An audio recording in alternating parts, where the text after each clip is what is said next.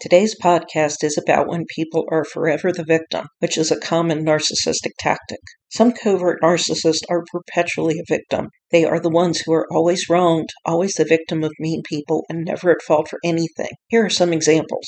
A narcissist says something cruel, which naturally makes you angry. She claims she never meant to hurt you, was just trying to help, and had no idea that would upset you. She may even stop speaking to you for a while after this, even if you've apologized for being upset with her. Or the narcissist tries to manipulate you into doing something you don't want to do. When you refuse, he claims you don't love him. He asks, how could you refuse to do this one little thing for him, especially after all he's done for you? Maybe the narcissist in question is your elderly parent who expects you to come at their beck and call. You tell your parent you are only available on Tuesdays and Saturdays to do what she needs. She tells your family how you refuse to help, and they attack you for being ungrateful, a spoiled brat, and more. Narcissists who behave this way, those who claim life is unfair to them, that they are mistreated when people confront them on their abusive behavior, those who blame their victims for their abusive behavior, and those who complain about their problems yet have no real interest in change are also the perpetual consummate victims. My late father and late mother-in-law were both covert narcissists and consummate victims. I repeatedly asked my father not to call after 9 at night.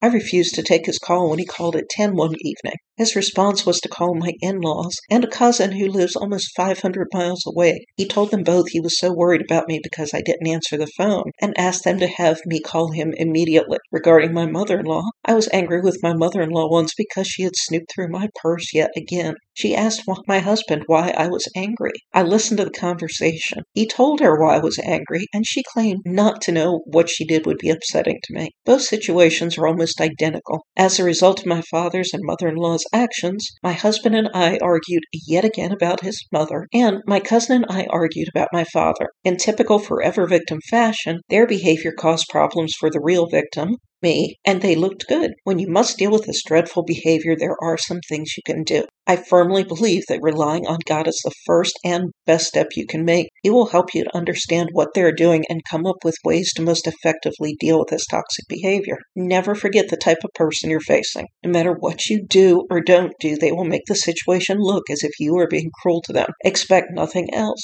because nothing else will happen. Remember, there is nothing wrong with you setting boundaries and confronting this person. Both show you have self-respect. However, also know that may backfire and make your situation worse.